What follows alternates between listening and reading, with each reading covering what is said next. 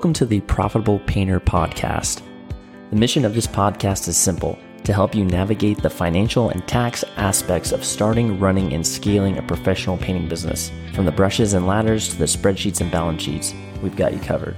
But before we dive in, a quick word of caution. While we strive to provide accurate and up-to-date financial and tax information, nothing you hear on this podcast should be considered as financial advice specifically for you or your business. We're here to share general knowledge and experiences, not to replace the tailored advice you get from a professional financial advisor or tax consultant. We strongly recommend you seeking individualized advice before making any significant financial decision. Hey, this is Daniel, the founder of Bookkeeping for Painters. And this is Richard. I am the tax director for Bookkeeping for Painters. How's it going, Daniel? It's going well. How you doing today? I'm doing great. You know, we just got back from our company retreat in Cancun last week. So I got a little sun, ate some good food, had a margarita, and we got a lot of work done too. Yeah, you had more than a margarita, but don't tell the listeners that. I don't. I'm kidding. No, we had a good time. Yeah, it's good stuff. So we do we just started doing a yearly event where we bring together the team, and we went to Cancun as our first inaugural, yearly retreat. So the idea was, let's do a planning session with the team, face to face, because we're a remote team, so we don't see each other in person. We work over Zoom, so that was kind of cool. Plus, it was in a really nice resort where there was a pool, there was a beach right there. There was a lot of good restaurants, all you can eat. It was pretty fun to see the team and get some good planning. We were able to do a 1-year plan. So I think it was a success. Yeah, I think so too. It was definitely great to be able to see everybody and work together. We did get a lot of work done, but we also had a lot of fun as a team. And so I think that helped to draw us closer. So definitely a good use of the week. And this brings us to our topic of today's podcast, which is, basically how can you use your business as a vehicle to, one, kind of do some fun things, but also get some work done and do that in a way that is optimized for tax savings. So why don't you kind of go through, Richard, since you're the tax expert here, why might we want to do something like this where we're doing a yearly event, or maybe it's not going to Cancun, maybe it's just like doing a barbecue, a monthly barbecue, quarterly barbecue, or something on a recurring basis with your team instead of maybe doing bonuses or something like that. Yeah. So, I would say the first and probably the most important reason is to build those friendships and those relationships with your coworkers. That cannot be understated. If you take care of your employees will take care of your customers, and being able to show that appreciation and have that team building is very important. That being said, I think what you were alluding to is doing that in a way that is most tax advantaged, so that we are getting the most for our money, right? Because we do live in the real world. We have budgets, and we need to be able to stay within those budgets. So if you are able to budget a certain amount of money to show employee appreciation, your first thought might be, well, everybody loves cash. I will throw a bonus in the paycheck. I will hand them a gift card, that sort of thing. And that's great. The thing to keep in mind, though, is that anytime an employer gives an employee cash or a cash equivalent, such as a gift card, that is considered to be taxable income by the IRS.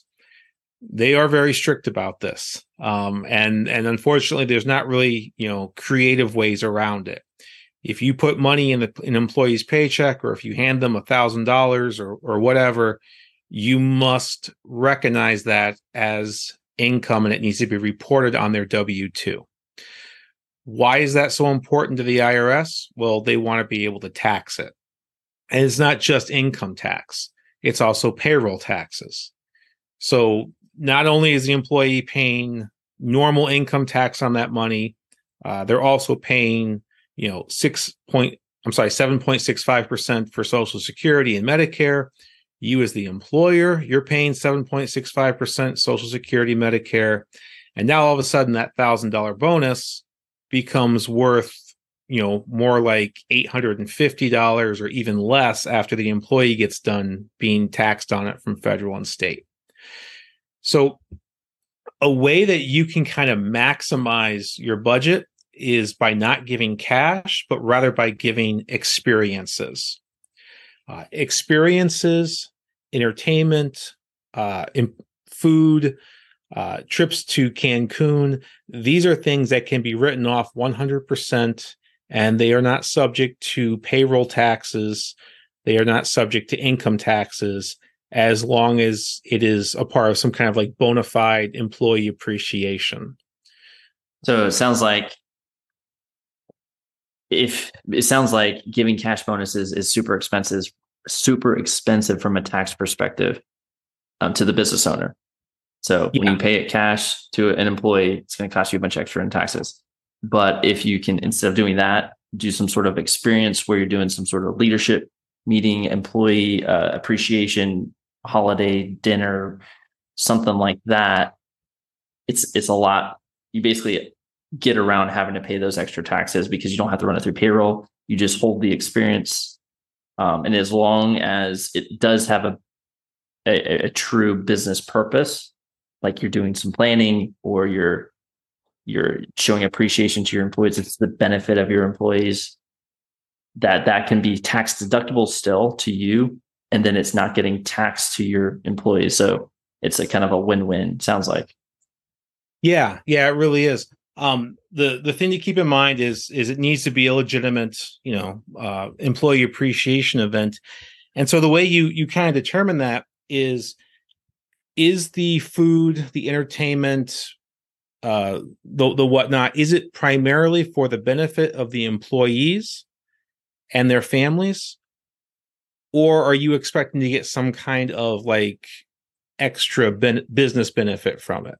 So for example, you rent a hall, you cater, a meal, you have a band, and you invite your entire company to come and celebrate the holiday with you. That is for the benefit of the employees and their families. You don't have potential customers there. You're not trying to strike up deals, for new work and that sort of thing. Which I mean, those things have their place, and there are certain tax deductions available, but we're talking about bona fide employee appreciation here. The other thing is that it needs to be open to most, if not all, of your employees. So what you can't do is you can't say, just the highly compensated officers who we're all friends with, we're going to have a party and nobody else gets to come. We don't want to give the appearance that we're somehow getting a big benefit for ourselves, and what's really should be like a distribution is being, classified as employee appreciation.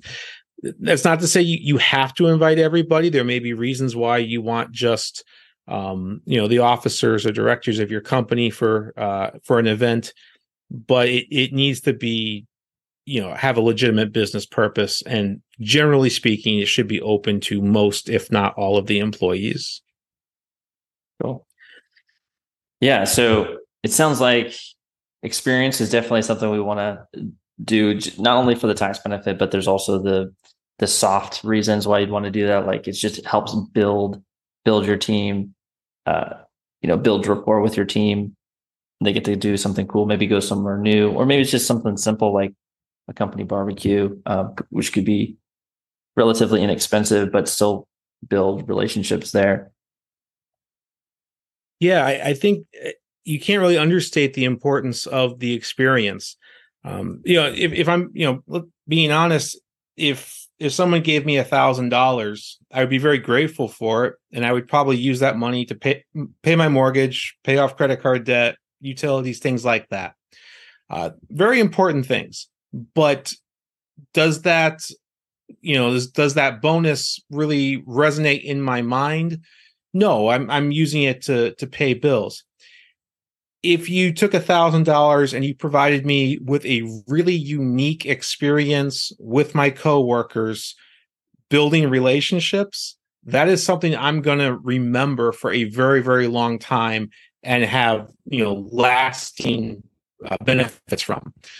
So, it's just kind of like, how can you use your budget the most effectively, especially if you're on a smaller budget?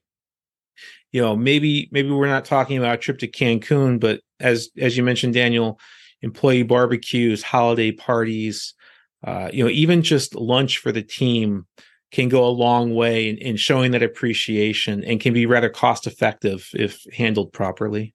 Yeah. And don't think Cancun is too expensive either, because I think the price per room was like $200 a night, but that included all you can eat. You get free breakfast, lunch, dinner. It was all inclusive resort.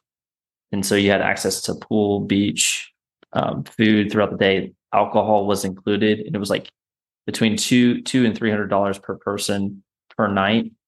So, it's, you wouldn't be able to get those kind of prices at that quality anywhere in the United States. So don't leave Cancun off the table if you think it would be super expensive. But actually, it's pretty inexpensive if you can.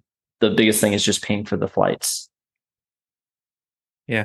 Well, I'll tell you my opinion. If I had to choose between, going to Cancun or going to Baltimore, I'm and especially in the winter, nothing against Baltimore, but I think the beaches in Cancun are slightly nicer.